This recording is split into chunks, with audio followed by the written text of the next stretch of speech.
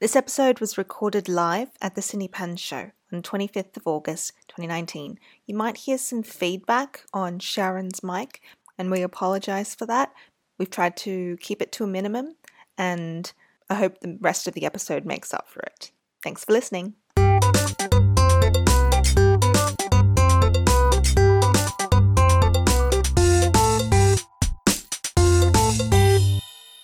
Welcome back, Scribblers and Scribes. Here today, we're coming at you live. Thank you for joining us at the Sydney Pen Show today. For those of you that don't know, we are the Nib Section official podcast of Fountain Pens Oceania. This is the first time we've done a live show, so anything that happens, we can bring it up to the magic of improv. There's no room for editing today. Before we get into anything further, I'd like to do a welcome to country.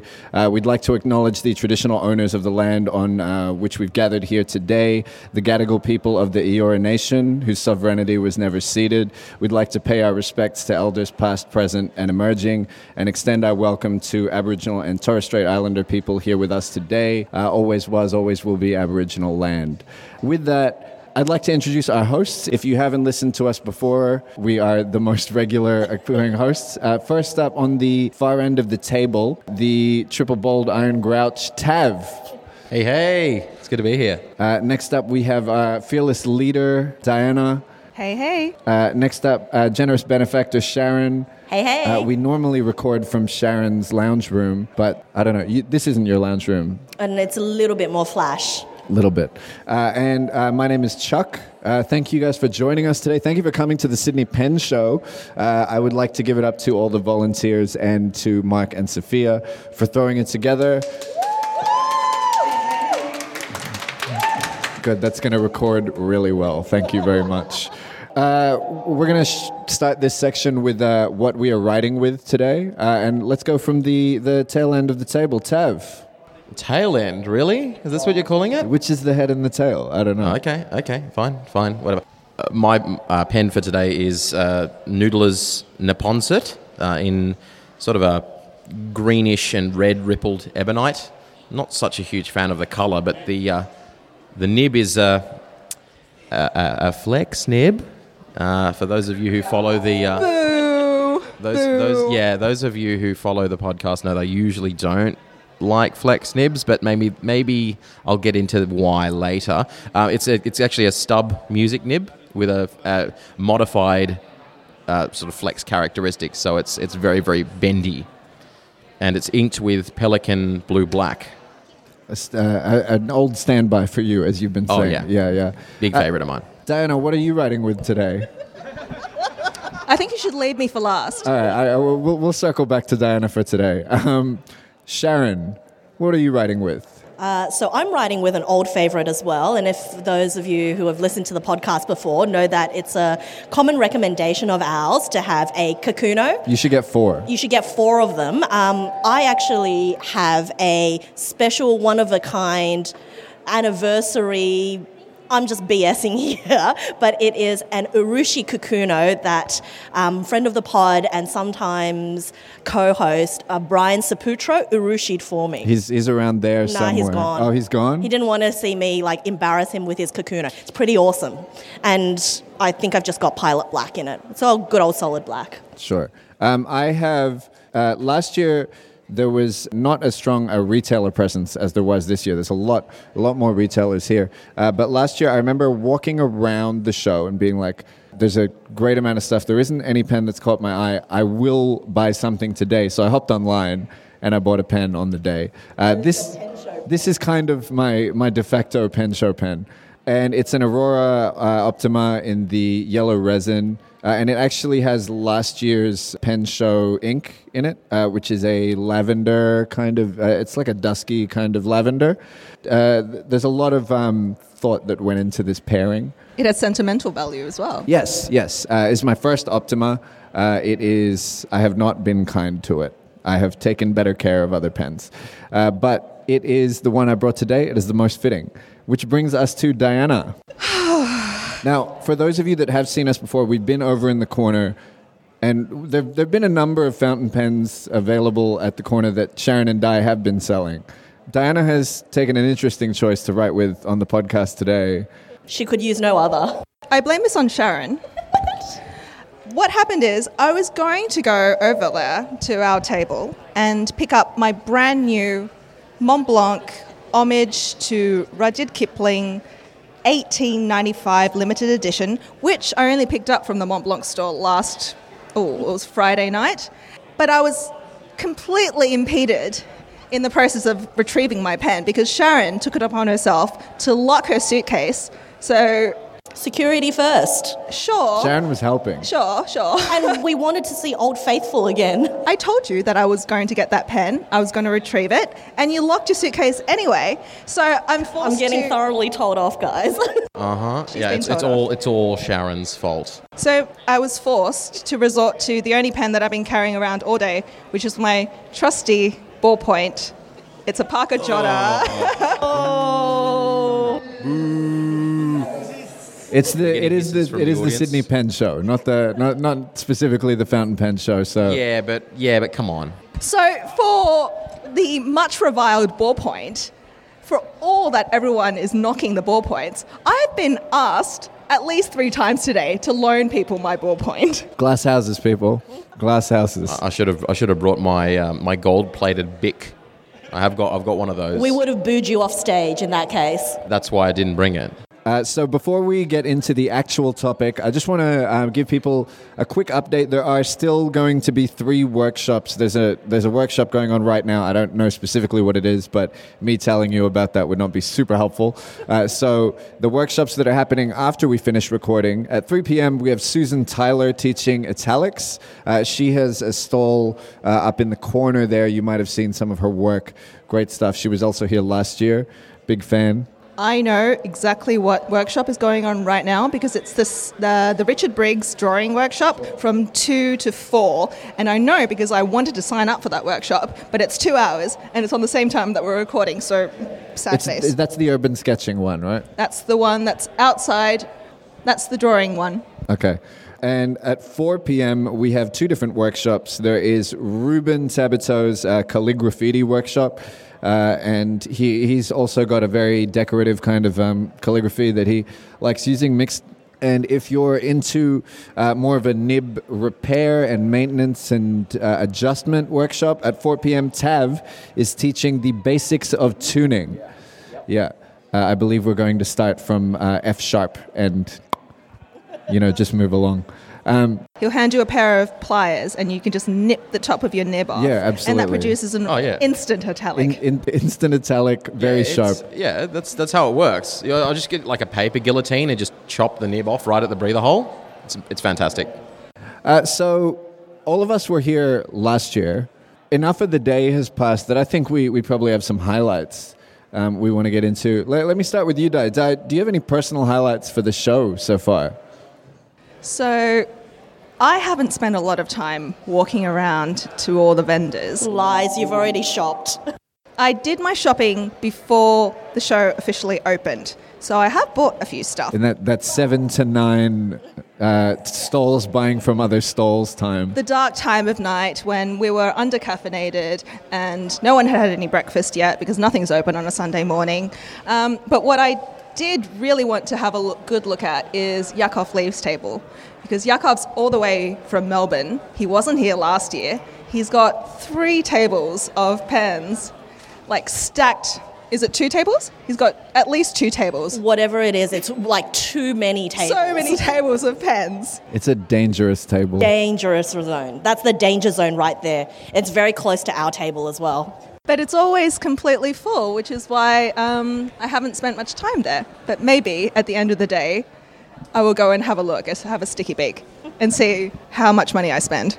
What about you, Sharon? Highlights? Yeah, any highlights so far? So if anyone wanted to get a Midori dot grid book from the journals stand, sorry, I bought them all before the show even started. I have no shame in saying that. And Get here early next year. Get here early next Earlier year. than early. Yep, weren't yep, we that. here at like 7:30 or something like I that? was here at 7. Be a volunteer that arrives at 6.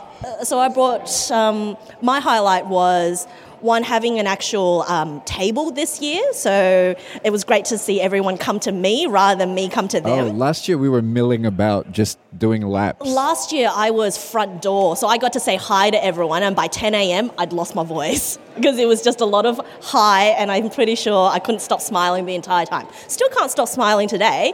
I just have more comfortable feet. I have a chair. Sorry, you look like you're about to continue. Oh, no, I was going to talk about pen show hauls, but we can do that later. No, we'll circle around for the whole. Tav, what about your personal highlights for the show? Actually, speaking of pen show hauls, my highlight is that I've been able to resist buying any pens today. My pen count has actually decreased today because I had a few of them on sale and they seem to be going like hotcakes, so I'm very happy about that. My highlight is the fact that I haven't spent like $1,000. I've spent nothing. Yet. Yeah, the day is young, I suppose, but still, let's hope I'll be tied up in the workshop too much to buy anything more. I was going to say, if no one else mentioned it, which was a foolish presumption of me, I was also going to say Yakov's table down in the corner. There's a lot of stuff there that you don't normally get to see, including a tiny little baby Omas Dama, which is just the cutest little thing. I haven't bought it because... Is it yellow? It's not. Yeah, I have been hovering around though. I have gotten one of the pen hoodies that Mel from Melbourne has made for the show. Last year's were purple. This year's are turquoise, teal, Aquamarine, Darling Harbour. And on that note, they match the ink that Robert Oster has made for the show this year as well. What was last year? What was purple last year? Lavender. Yeah, but like this year, this is the Harbour. Last year, what was the purple? Lavender. It's lavender. No, the colour was lavender and it was called lavender. Yep. My bad. I didn't know what was going on. Should have done your homework, Chuck. So Tav kind of segued us into this. Sorry, before I mention that, the other highlight for me, because Yakov was mentioned, is the superior labor stuff that is in the corner there. Just, I'm not sure what the name of the stall is they gave me. Josie Strine & Co. Josie Strine & Co. I've been pronouncing it String & Co. Strine? String. Josie, help us out. Strine. I was right. Strine & Co. There we go. As in like Strine. Oh, you only speak Strine, mate. Josie has an amazing apron, but that's not the plug. The plug is that all of the superior labor leather stuff is really, really good. I'm a huge fan. I've got an A4 folio of theirs, and I might be picking up a little pen pouch to carry my drawing implements. But that takes us to the pen show hauls, which Tav segued us into. He managed to sell off stuff. Has anybody picked anything up, Sharon? So my bad. We're actually next to the Dymocks stall today, and at some point during the day, Dymocks unloaded the new 2019 limited edition turquoise vanishing points. If you want to get one, I think they might have one left. It was really dangerous for me. They came in more than just medium. They came in medium and fine. I picked up both. I actually have one on the way from Larry Post. I just couldn't wait till tomorrow. Till tomorrow. Till tomorrow, yeah. It's the heat of the moment. You know, you want to buy a pen to commemorate the pen show, and what better pen to get than the turquoise, which is in theme for this year, and it's 20% off at Dymocks today. There's your free plug. I know all about impulsive decisions in the heat of the moment that I might regret tomorrow. Anybody else with a haul today? I bought 2 notebooks. Does that notebooks. Count? It seems that Sharon is the far and away leader so far. I also bought 2 notebooks. I don't know if anyone is a great follower of Midori MD Cotton, but the news on Midori MD Cotton is that it's been discontinued in the A5 and I think the A4 sizes. So I was hoping that someone would have residual stock of the A5 Midori Cotton. Someone, not Sharon. Sharon will sell me at a markup, I assume. We'll talk after the show. Okay. But I was able to find over at Journals was the Midori MD Cotton in an A5 size notepad. And I use that paper to write, notes. I use it when I post something that I'm selling. Blackmail notes. You don't want a paper that can be linked to you. I've never. Oh, that's true. Yeah. I've never written a blackmail note. The traditional paper of a blackmail note is yellow legal, or cut up from magazine headlines. Avoid Tomoe River. Avoid Midori MD. Nothing that indicates a discerning palate. Exactly. Yeah. Tav? Now that you've mentioned it, I feel like I should go and stock up on some Tomoe River, considering I don't own any, and it's really not. Yeah, no, I don't. Are you usually kidding me? Yeah, I know. I only Do use you even Rodion. fountain pen? No, clearly not. But apparently neither does Diana. I have plenty of Tomoe River. I'm sorry. Yeah, but you're using your ballpoint on it. This is all Sharon's fault, as I said. Yeah, okay, fine. I suppose in their early days they were called ballpoint fountain pens. But yeah, no, I need to stock up on that because I don't have any, and I suppose it's fun to write on. So, True. For anybody that has listened to the show before, or even if you're only listening now, you may have noticed that we're all wearing pins, and some people in the audience and a lot of the volunteers and stuff have pins, and they're what they are is they're a little dog. Word on the street is it's a Maltese poodle cross. Don't ask me how I got that information. By the name of Lemon? Yep. Dipping their paw into a jar of ink. It is our pin, the first merch we've ever made. We don't make T-shirts. We went straight into enamel pins. Next year, flute glasses, maybe. Clogs, similarly wide-ranging merch. But if you would like one, they are for sale at our table. Just wait till we're done here. But yes, the Lemon, the nib section inky paw pins will be for sale. Which takes us to our topic for the day. And this was brought up in conversation, and it also came up with someone asking us questions for our anniversary, because we've been doing this podcast for a little over 2 years now. And it was the ones that got away. So, your white whale, if you will. Any pens that you regret not buying when the opportunity arose, any that you let get away, and any pens that you regret not buying a backup of in the case of Sharon. This is a lot to do with regret and, maybe not having seized on the opportunity when you had. So let's start off with Tav. well, I recall browsing through on of all websites Goulet pens, the Omas cocktail range, and thinking they look really nice. But it was very early in my pen loving sort of addiction, and it was like, oh, that was too much. This is a subtle dig at Chuck, isn't it?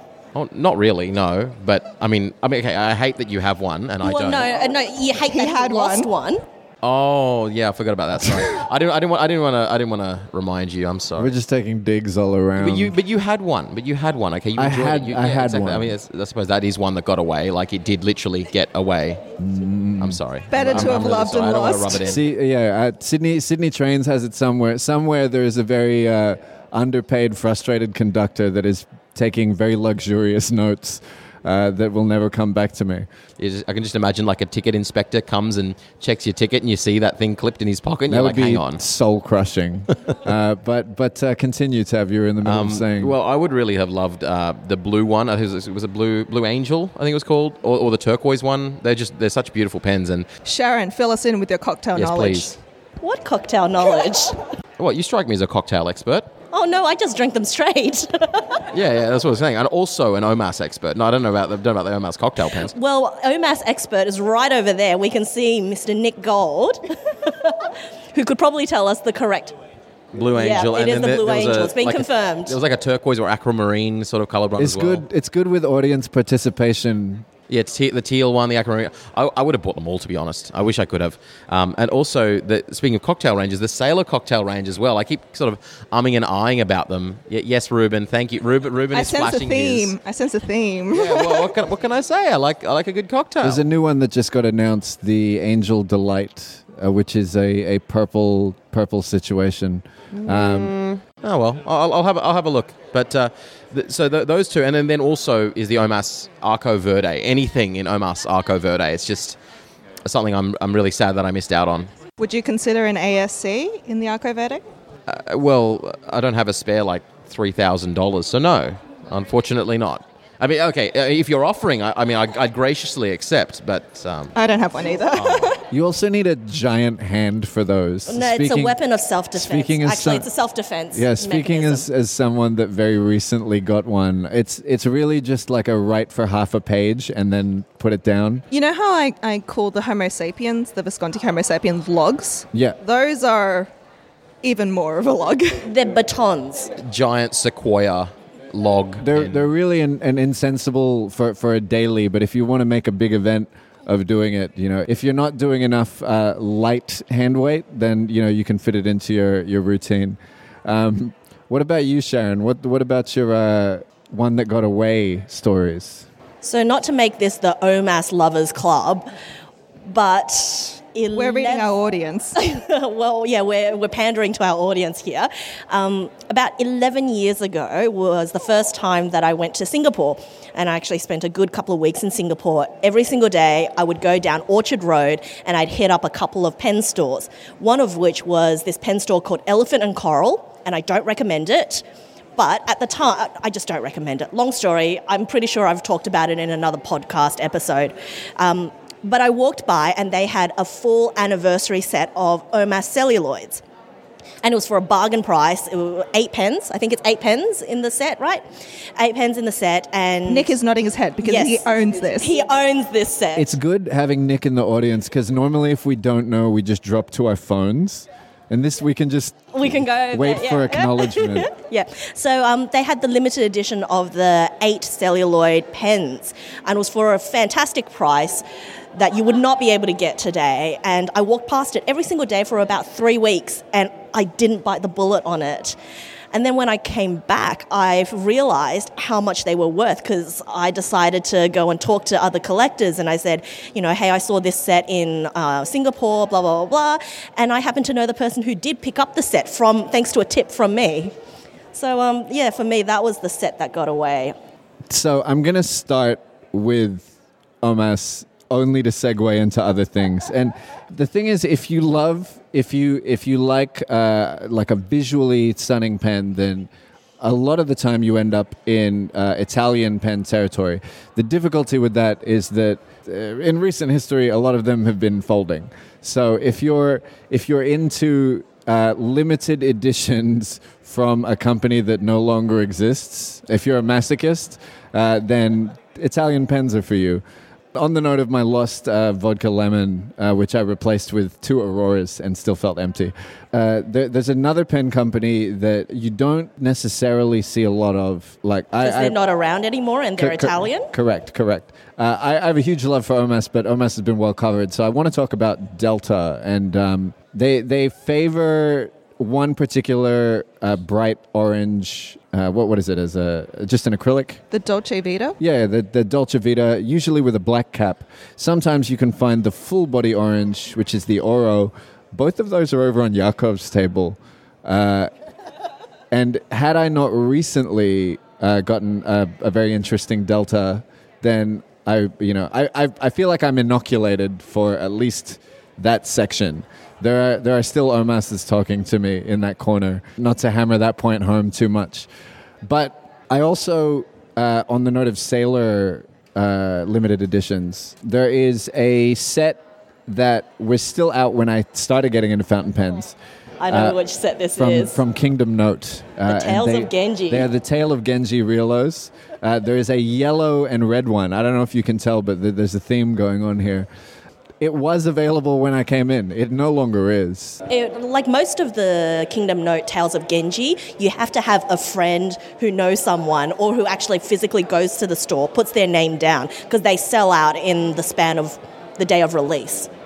And none of my friends know anybody. They're all scumbags. So I wasn't able to get my hands on that, but here's hoping. We have a decent listenership. If you find it, please get it and hold on to it for like a couple months because my finances can't take the hit right now. Now we know why Chuck does the podcast. Yeah, I do. It's fun. It's fun getting. Shameless. It's fun getting messages from other people overseas that are like, "I saw this. Are you interested?" Half the time, the answer is yes, and the other half is somebody already told me about this, and I've already bought it. What about you, Diana? So I'm going to be really a bit of a sport, and I'm not going to say a No. pen at all. You're not going to say a pen. No. So Okay. I have. I'll allow it, this- counselor. Okay, sure, if you allow it. Objection. So, anyone who knows my buying habits, if I see something I really like and it's within my budget, I will buy it without regret. And if I don't have the budget, then I will make myself not want the pen. Because I have, I think, a Buddhist mentality when it comes to acquiring things. If I can't get it, then I won't make myself hanker for it any longer. It doesn't stay in the back of my mind. The only instance where something is still making me yearn for it years later is not in the case of a pen at all. It's in the case of a collection of inks, which were discontinued before I even started using fountain pens. And you will have heard about these inks ad nauseum because I keep talking about them. They are the Caran d'Ache Colours of the Earth. I think they stopped producing them in 2004 or 2014 or 2015. They were still available in shops in 2015 from memory, and they were replaced with a new collection which is similar if you're not very particular about your greens and your blues. That's such shade that you're throwing right there. Oh, it's a shading ink? I didn't know that. It is a shading ink. Oh, it is. It's also a sheening ink. Sure. It does all three It does- it S's. does What's the other everything. three? It does everything. What's the other S? So hang on, is the opposite of throwing shade throwing sheen? I will accept that, yes. cool. Catching sheen, I think, I've just, maybe. I have to admit, I actually came across when I was first getting into fountain pens, and the entire complete range of those Colours of the Earth Caran d'Ache inks in an art shop, and I was like, oh, I'll just get the turquoise one.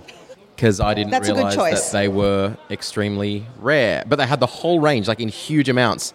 And when I went home and realized that they were extremely rare, I came back and they were all gone.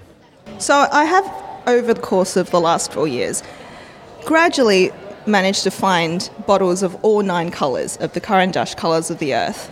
But the colours that I really love, in particular Caran d'Ache Amazon, which is the very, very bright leaf green. It's like a deep but somehow very bright green. It's not too yellow, it's not too blue. It's my absolutely perfect green, and there is no dupe in existence for it. People will say that Kaweco Palm Green is close, but it's not.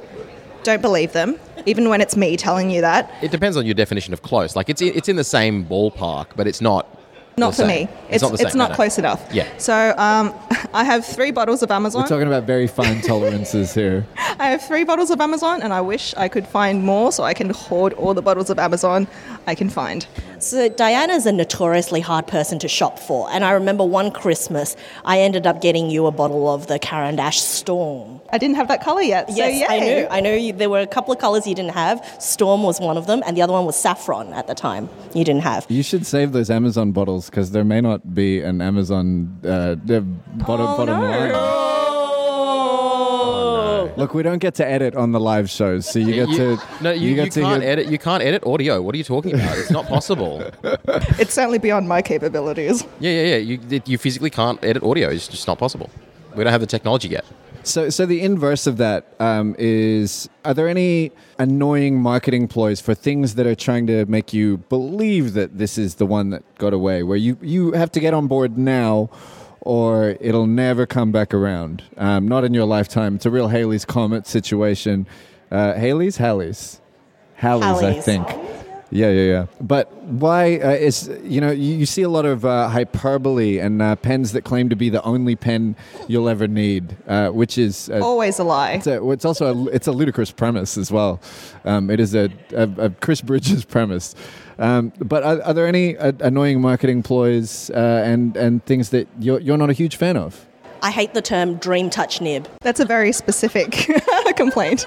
It's true. It's the fact that they're calling it a dream touch. Like, are you meant to touch it in your dreams? Is it going to be the touch of your dream? It says there's like a little insert that's put under the clip of every Visconti pen with a Dream Touch nib. Is don't press because this nib will follow your dreams. No, you're kidding me. Is that actually what it Yes, says? That just makes me even madder. It says don't press. This nib will follow your dreams. Look, I don't want to drill in too hard on our podcast favorite antagonist, but it appears that we've started.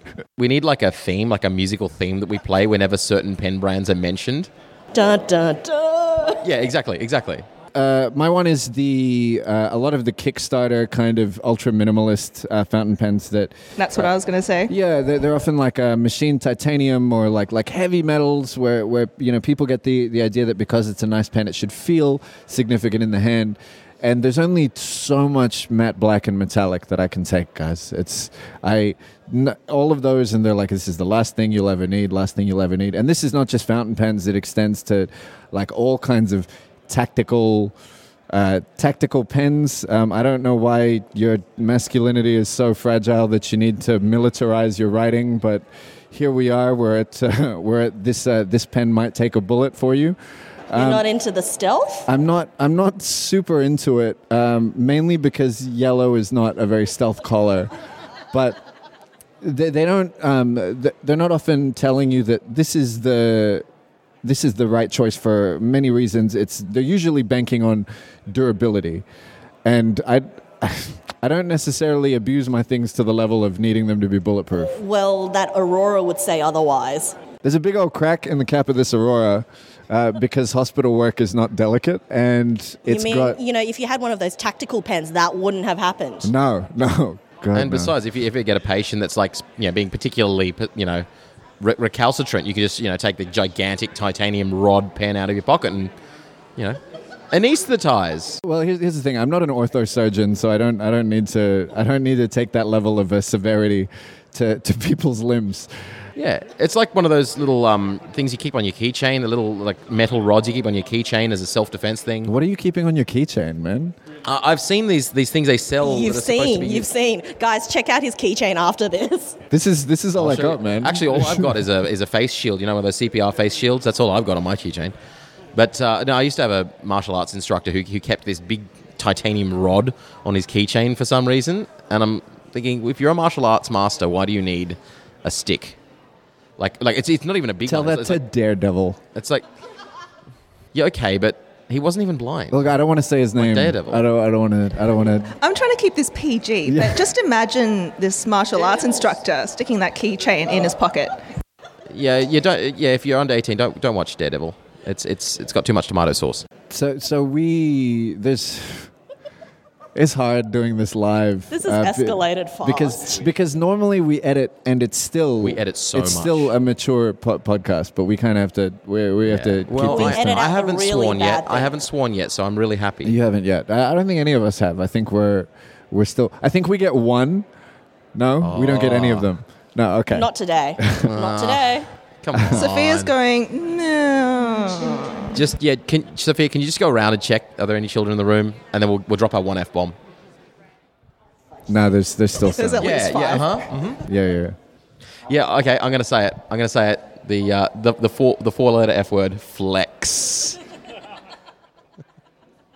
It promises to deliver. For the listeners of the podcast, I wish I could imprint upon you the eyebrow raising that came with that. But that does take us to you, Tav. What's your annoying marketing ploy? Well, actually, that flex is one of them. But usually because they're not that flexible. Even Mont Blanc has recently succumbed. I know. It's called the calligraphy nib. The Mont Blanc calligraphy nib. It's like barely even mushy. Really, it's just it bends a bit if you press hard. It's nothing special, but it's things like trying to make things unique about the pen, and because it's unique, it's the only pen you'll ever need. The Visconti Q sound effect, the Chromium 18 nib, and I've even seen some shops trying to market it as pure chromium. No, I'm sorry, no, your nib's not made out of chromium. It's steel, stainless steel. Or they'll say something like, made out of harmonic steel. The nib is harmonic steel. Why do you need that?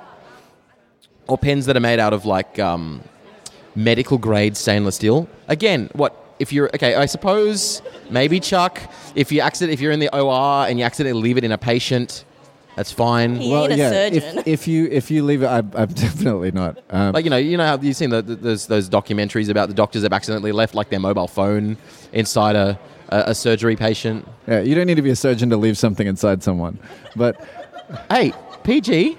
I haven't specified anything. PG. I haven't specified anything. Yeah. Okay. Fine. Can we edit this out? Yes. You can't edit audio. But things like unique nib shapes, unique nib materials that aren't actually that unique. Chuck has been warned. Strike one. I'm feeling a bit of a look from this side of the. I'm going to just look at Tav. This takes us to Diana, I think. You took mine. I took yours. You took mine. There's no others. There is no other gripes. No, I'm not very susceptible to like weird marketing ploys, but it drives me up the wall when you have like 6 Kickstarters with pens that look exactly the same, and they all look like Nakayas. Surprise, surprise. Yeah, or they look like Namisus, which already exists. So buy a Namisu. Namisus also look like Nakayas. So they took the same body design, just proving nothing originals under the sun, and they just make it in a cheaper material, usually aluminium, stainless steel, or even brass.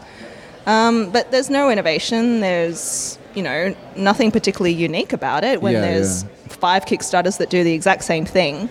And they don't even bother putting an interesting nib in it. It's just a regular whatever. Is it a Yovo or a Bock or if you're lucky. It might be an Iridium point. But actually Germany. On that note, with the whole like kind of minimalist design thing, minimalist design is great to differentiate yourself from the pack when there's a lot happening. But if everyone's minimalist on the same page doing the same projects, then it all looks quite bland. There are a lot of Kickstarters that seem to act like they've revolutionized writing by, they're like, oh, this Kickstarter is bringing back fountain pens. Well, no, they never left. You're a little behind the curve there. Yeah, like, or they seem to think that they're like reintroducing fountain pens, something that was an ancient writing instrument from the early 1900s has been untouched until now. And you're like, no, they're still here. They never left. Okay. Well, this will take us to our audience question part of the podcast. And this is where we'd like you to tell us your name, where you're from, and what you're writing with today. Maybe it's a purchase you made today. Maybe it's your favorite. You can just pitch us a question for the panel, and we'd love to hear from you. I've got one from Ada, but I can't specifically... Well, I can't read that. You can tell that Ada's she is a doctor. Yeah, you can tell that Ada's a doctor. She's actually a lawyer. She's both, isn't? Yeah. So best of both worlds. Okay. Yeah. Does the writing like cancel each other out, or does it increase the? Oh, I'm not familiar. I can tell you that this is a difficult deciphering. So we've been given a question as well as an accent to do this in. So how am I going to start this? This is going to be bad, guys. This is going to be bad. This is not one of my good ones. Do it in one of your good ones then. Forget what she said. Do it in one of my good ones. What accent was it requested in? Bogan. I was requested a Bogan accent, which, no, I'm not. Chuck can do that. Oh, sorry, Tav can do that. Tav can make a good attempt at it. What do I need? How do you... Accent. What is it? All right. Bogan okay. accent. Can you read this in a Bogan accent? Yeah, nah. Okay, I got to read this first. Hang on. How do you... It's a doctor's handwriting, so we're really struggling. See, this is better than doctor's handwriting. I think Law has actually improved it. That's amazing. How do you start a successful podcast? And are there any other startup non-pen podcasts you'd recommend? That was like upper middle Bogan. It wasn't. That was very Kath and Kim. Yeah. I mean, I can do it worse, but you got real. Yeah, you went real really, nasal. That you want was worse? a good. You really want it worse than that? Because no, that's a good technique. Good read. there's no shower nearby. I need to So shower. I'll after read that again for our international listeners who won't be able to understand what Tab just said. Ada asked us, how do you start a successful podcast? And are there any other startup non-pen podcasts that you would recommend? I assume that says recommend and not rewind. Yes. Recommend. Same. Reading Doctor's handwriting is contextual, and a lot of it is intuitive. How do we start a success? Are we hell if I know? Are we successful? Some of us have done more work than others putting the podcast together.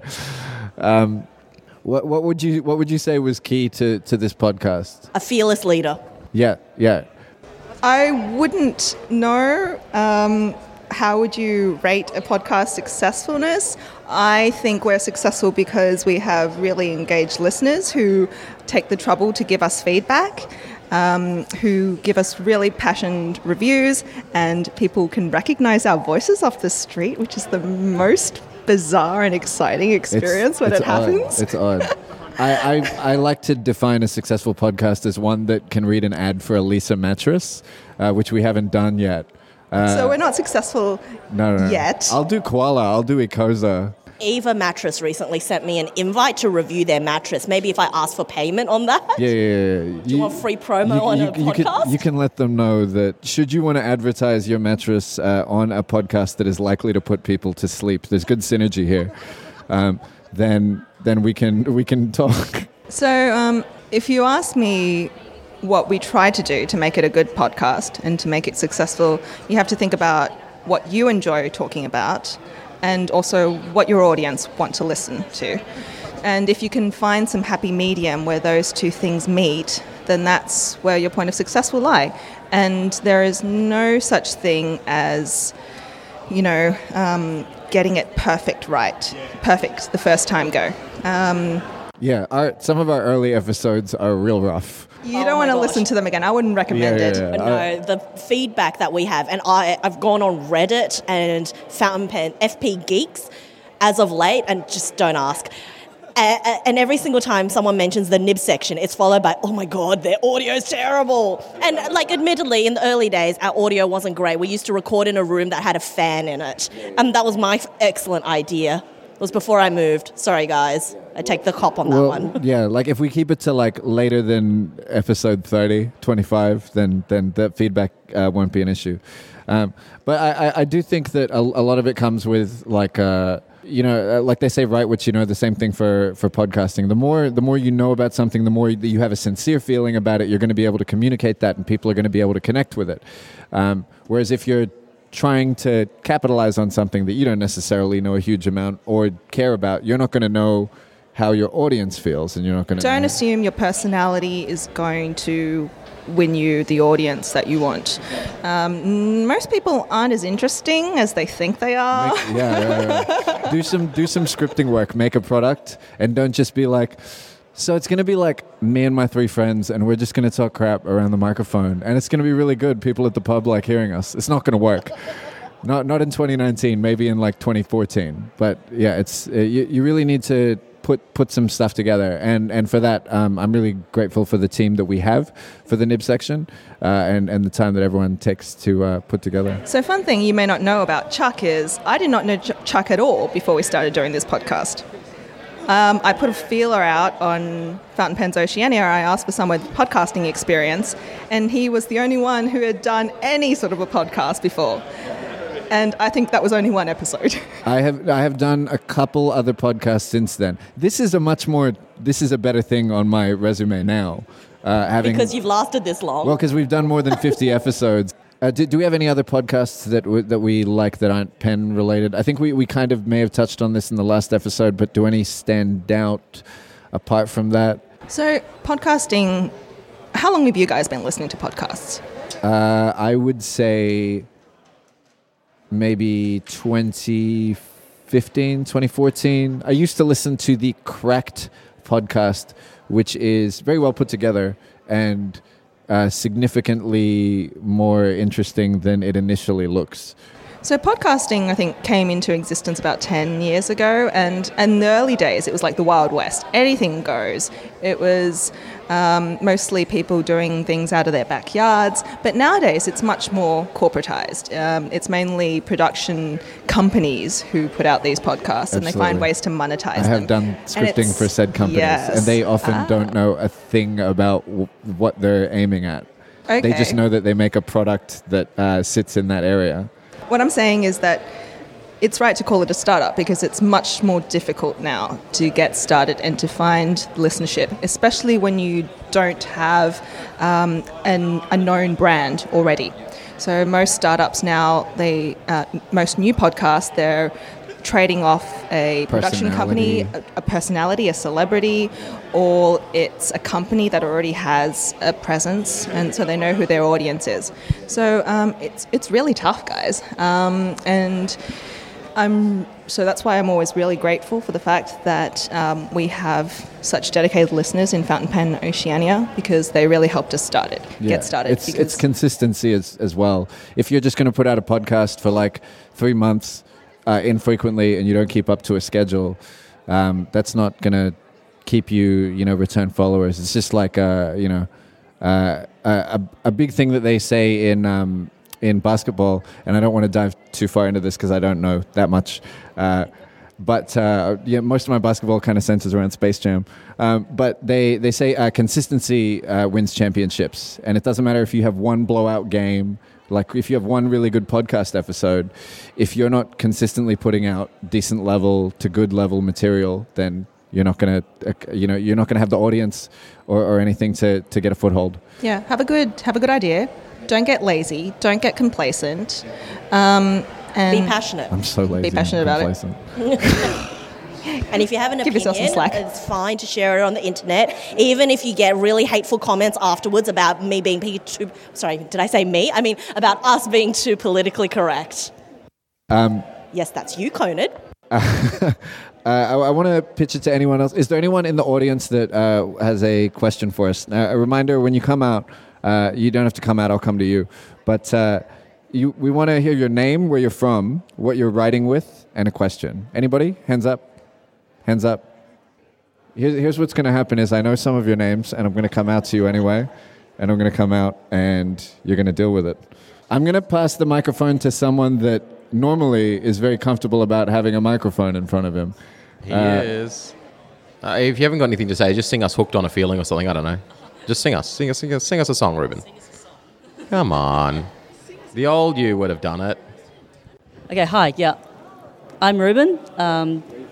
Where am I from? Sydney. Ruben's a big fan of Frosted Muji rollerballs, which I've greatly appreciated, by the way, you specifically tagging me in the Facebook page that was advertising the reintroduction of the Muji pens after they had been previously discontinued. So the first thing that I did was go out and I bought myself a handful of the Muji pens just before they were discontinued and they started working on the new designs. What am I currently writing with? Actually, the most writing I've been doing is with my... Sailor cocktail series. My Sailor cocktail series, Tequila Sunrise. I love this pen. It's very me because it's so luridly orange, and it's very conspicuous. For those who don't know Ruben, he is lurid, orange, and very conspicuous. I do wear very lurid clothing 90% of the time. Yeah, he usually looks like an NPC from BioShock Infinite or something like that. I do have very big steampunk energy. I guess my question is because something that I get very preoccupied with is that sort of for newer people using fountain pens, there's this preconception that fountain pens are fancy pens for people who already have very nice handwriting or are already quite, cultured, whatever you will. How would the pod best encourage a newbie who's possibly a bit intimidated by collecting fountain pens in, I guess, addressing that preconception or misconception even that fountain pens are purely for people who can already write in like Spencerian script or any other sort of very fancy handwriting business script. All right, thanks, Ruben. Does anyone want to jump into that first? I've got a bit of something to say, but I'll pitch it over to Tav first. Yeah. I mean, one of the things is that there's sort of a public conception that nowadays pens are very cheap. You know, you pay 50 cents and you get a Bic ballpoint that'll last you, months. But then, so that means people will, gasp at the idea of spending even $10 on a fountain pen. So that I don't know if there's much that can really be done about that stereotype, but if you, I think it's because of how conspicuous certain brands are, like Montblanc. If you see a Montblanc advertised, you think, it's got Hugh Jackman, and it's very, there's people in suits, and you look at the boutiques; they're very conspicuous pen shops. So, well, you're going to assume that fountain pens are ridiculously fancy and only for extremely rich and extremely discerning, snooty people. But what we just have to do is, think through things like this podcast and social media and stuff and websites and even other some websites like the clickbait websites. They're like, oh, you'll never guess what writing instrument is making a comeback. Yeah, my thing is that everything exists at varying levels of fanciness, right? Like. Just because you're not good enough to drive, a Formula One car doesn't mean you're scared of all driving. Unless you're me. Yeah. Just because you don't want to wear a Patek Philippe, doesn't mean that you don't wear a watch.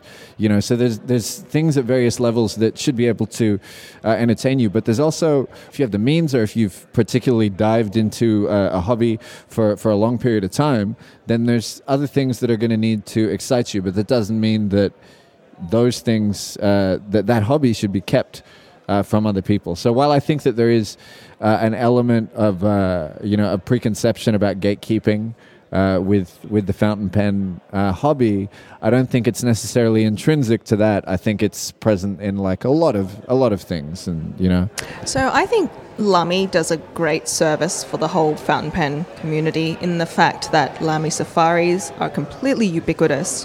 You find them everywhere. They're in mainstream stationery stores. They're in gift stores. They're relatively cheap. They're very what's the word? They're very cheerful, they're colourful, they're accessible, they attract... There's a colour for everyone. There's a colour for everyone. They come in nice, fancy metallic ones, and they come in very bright pinks for, little kids, or ones who are little kids at heart. And they make fountain pens the way that fountain pens are in many countries in Europe, where they're for everybody. It's not just for people who want a $500 Mont Blanc. You can have something that's really accessible and is throw around. You can put it in your, in your backpack. And events like this as well, it, I think, introduces people or reacquaints them with the idea that fountain pens come in all budgets, all styles, and yet they all write like a fountain pen. And as we all know, fountain pens are so much better than ballpoints. No, not necessarily. There's a time and a place. They're better than rollerballs. I don't know if you have the foundation to be making that statement. I don't know if you've seen what my handwriting looks like when I'm using a ballpoint, but I have a theory that most people's handwriting is atrocious these days because they practice handwriting or they learnt how to write using a ballpoint, and that means that they are pressing way too hard and they're like writing in really, really thick print. They're not doing the proper cursive style, and I think that if more people practice handwriting with a fountain pen, they would have much nicer handwriting. Yeah. Let's close off that one. Let's take another question from the audience before we wrap up. Yeah? Okay. So what your name is, where you're from, what you're writing with today, and your question for the panel. I love what you're wearing. I love the little pin that you're wearing. Thank you. My name's Peter. I'm from Canberra. I'm writing with a Platinum 3776 Kumpu that I bought when I saw it on Instagram and then went immediately and bought it. So definitely thinking about it straight ahead. But since I bought that pen, I got a soft medium nib on it. I'm wondering, and so I think of that as a flex pen, but I don't actually know if it is. So my question is the flex nib about trying to bring calligraphy nibs into fountain pens, or is it something different? I think I'm not sure about trying to bring it, but I think what's definitely brought a lot of people back to fountain pens is I can trace it back to there being a very popular video about Jake Weidman, if I can recall correctly, who's like a master penman. A TED Talk. Yeah, His something TED Talk. like that. And so there was after that there was a lot of very close up. High quality footage of people using dip nibs, and you would see it was like very beautiful, but you would watch the tine spread, and it showed a level of expressiveness to writing that a lot of people are not familiar with lately. And I think that desire from the populace is driving a lot of companies towards making nibs that can do this. But the nibs that did those are usually spring steel, and they don't last very long in a pen. They last like three months maybe, and they rust up. So it can't be too what they call like a noble metal, like gold or something. They're designed to be disposable. Yeah, so that they get thrown away. And so a lot of companies are trying to create a level of softness.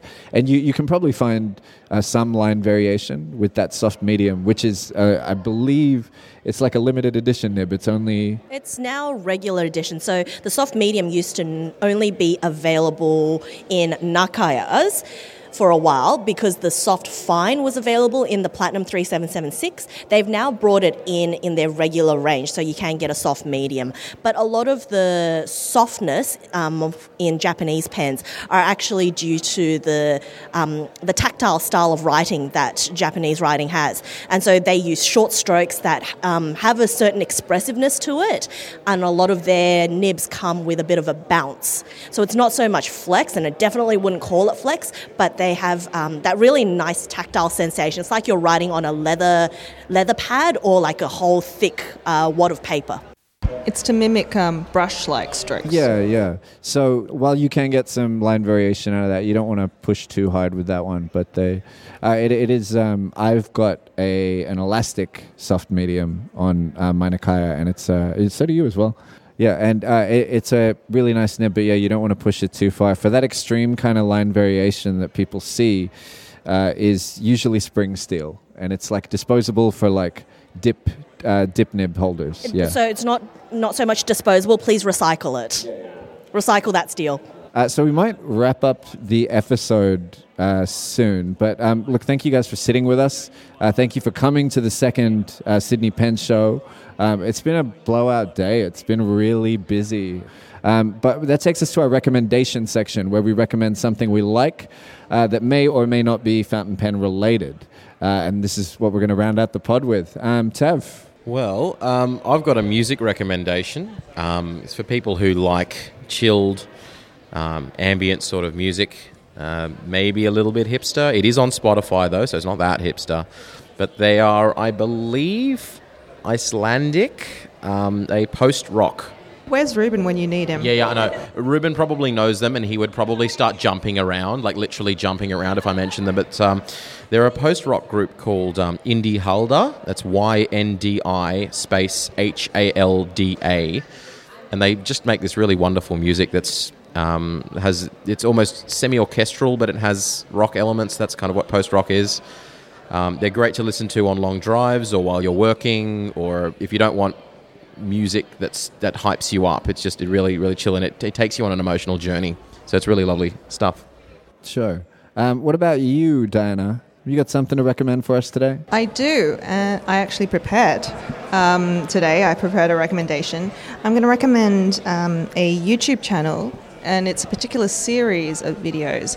So recently my partner was in New York for, I think, a week-long course, and while he was in Manhattan, he ate from so many good food carts that he basically did not even go to any of his restaurant reservations. He said the food in New York food carts was the best food that he could get in verify. New York. Yeah.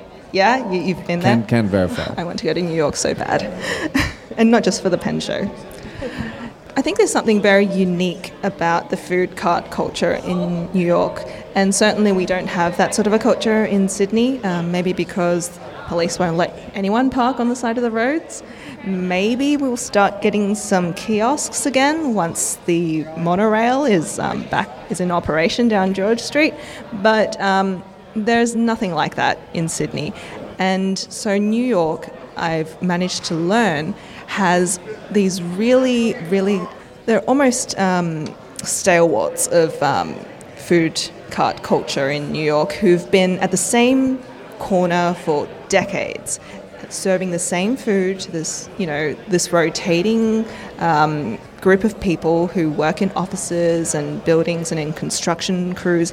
And if you enjoy hearing stories about really down-to-earth people and the working class people that they serve, there's a great series of videos on YouTube called Food Truck Icons from Munchies. And it's the stories of mainly immigrants who've come to America with nothing, and they work really, really hard. They get up like at midnight and they work until usually like 11 to provide this delicious food for people who have usually there's no other stores open at that time in the morning.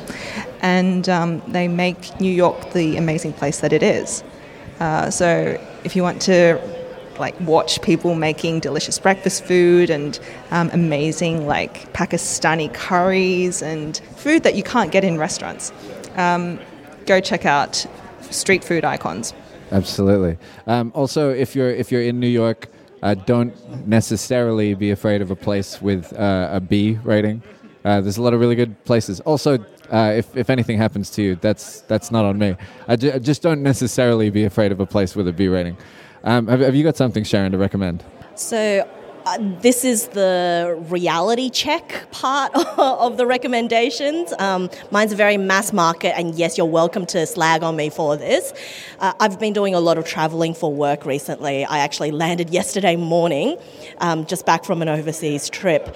And so I've had a lot of time on planes in the last couple of weeks. And I've had to have some de-stress TV shows just to unwind to. And I've pretty much watched everything that's on Qantas Entertainment. But I've now realised that if you have a Stan subscription, you can actually download episodes for a 30-day period and watch it while you're overseas or on the plane. And one of the things that I am sadly, or maybe not sadly, watching is RuPaul's Drag Race from the original season 1. I'm up to season 9 now. Is that the current season? No, it's season 11 is the current season. Okay. I've done seasons 1 to 9 plus All Stars and All Stars 2 in the span of maybe the last 2 and a bit weeks. It's just amazing. Do you watch Untucked? I do watch Untucked. It's amazing to see how the show has progressed and what it's done to drag culture and how it's made it so mainstream. And I can only experience it as an outsider. But I did know that yesterday they had the Drag Queens of Comedy here in Sydney at the Roundhouse. And I was a little bit bummed because I completely slept through that. And had I known that they were here, I would have gotten myself a ticket to go see them. But I highly recommend, if you don't have time to watch all 11 seasons and 4 seasons of Untucked, 8 seasons of Untucked or 9 seasons of Untucked plus the All-Stars, can I recommend seasons 4, All-Stars 2, and then season 6 with Bianca Del Rio. Don't go into it with low energy. It's not a show for quiet contemplation or viewing. But it was so good for every single flight because I'd be giggling the whole time. I'd be able to stay awake during the flights because the worst thing about flights for me is falling asleep. I feel like crap when I get off the... Sorry. I love watching comedies on planes. No one judges. Well, maybe they judge, but you don't have to look them in the eye afterwards. Yeah, exactly. That's where you watch all of those 2-season NBC comedies that don't make it for a huge run. My recommendation is an event that is happening next week It is another regular emceeing joint for me, but it is called Destructive Steps. It's a 3-day street dance festival. It is the 11th year that it's been happening, and it's gone from literally a 6-hour event in the back of a dance studio to a 3-day festival in Darling Quarter this year. And it's pretty much the best street dancers in Australia. I have emceed it since the 3rd year. It is the 11th year this year. They tried to get me in as a Skype MC one year. There's a lot of problems with that idea. But it's honestly one of the best events that I've had. It's a great event if you're really into people that very sincerely love art and music and dancing. It's a great culture. Friday is a prelims day / a lot of the one-on-ones happen on that day. Saturday is our big day where we have international guests, international showcases. The best of Australia versus the best of usually the Oceania region, but sometimes further. We have a contingent from New Caledonia that come every year that are great. And the last day, which for the adults is the recovery day for the Saturday night events. But Sunday for the under 18s is the kids' day, which is great. And it's really amazing to see how the talent has grown in Australia. There's a lot of very good young dancers. There's 14-year-olds that not only dance better than I did at 14, but than I do now. So Destructive Steps 11. Where do you buy tickets for that? Good question. Tell you what, in the podcast notes, It's going to be too late. This comes out if I'm lazy on Saturday. Okay, Diana, do you want to stall for me for 1 minute? So, Chuck, as he says, has been emceeing this event for how many years now? 8 years? 8 years. Yeah. So that's his real passion. His real passion started out in street dancing and in music, live music. So he's only been in this podcast hobby for like the last 2 years, really sincerely. But I think if you've seen his collection, he's in deep now. Yeah, because I got into fountain pens at 28 when I had disposable income, which is not ideal. You want like a kind of more linear progression than the summiting. It's also the same year that you acquired like a dog child. I did. A dog baby. Yeah, who's this one? Here, her name's Lemon. She is the light of my life. And, okay, so stalling aside, destructivesteps.com. I should have been able to predict that one.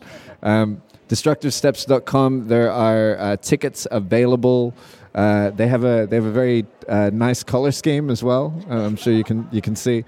Did you have any influence on that? No, I had nothing to do with this one. Very yellow, it's it's like a nice, warm, almost orangey yellow too. But these are genuinely some of the best dancers in the world, not just locally, but they fly judges and battle guests out here. And it's amazing. It really is amazing. Even for someone that's been in the dance community for as long as I have and is sick of seeing the same faces, it's still very, very entertaining. And so that's my recommendation. Well, that takes us to the end of the podcast. Thank you, everybody, for joining us. Thank you for coming to the Sydney Pen Show. You made it really great. There could have been a whole bunch of empty seats and me haranguing passers-by. But you all sat down. Thank you for participating. Even if you're only sitting because you're really tired at the end of the day and you just needed somewhere to park yourself, it's fine. We appreciate you sitting there. It's fine. It's an audio medium. Nobody is going to see you. Thank you, Tav, for joining us. Thanks for having me again, guys. A reminder, Tav has a workshop at 4, which is the basics of nib tuning. Mm-hmm. Thank you, Diana, once again. Thank you, Chuck, for bringing me breakfast this morning, even though it ended up being lunch. Yeah, I brought brunch and coffee. Sharon, thank you very much for joining us. Thank you. And thanks for coffee this morning. Yes. And until next time, listeners, my name is Chuck, and Inkwell. Past and future episodes of this podcast can be found at thenibsection.com and wherever you listen to podcasts. Hop onto iTunes, rate us, review us, and recommend us to your friends. If you want to share your thoughts, suggestions, or feedback, we'd love to hear from you. You can email us at thenibsection@gmail.com, and you can also comment at us on the Nib Section Facebook page or at the Nib Section on Twitter and Instagram. At them, at the Nib Section, don't at me. The Nib Section is the official podcast of Fountain Pens Oceania. Our producers this episode were Chuck Spontano, Sharon Zah, Diana Dye.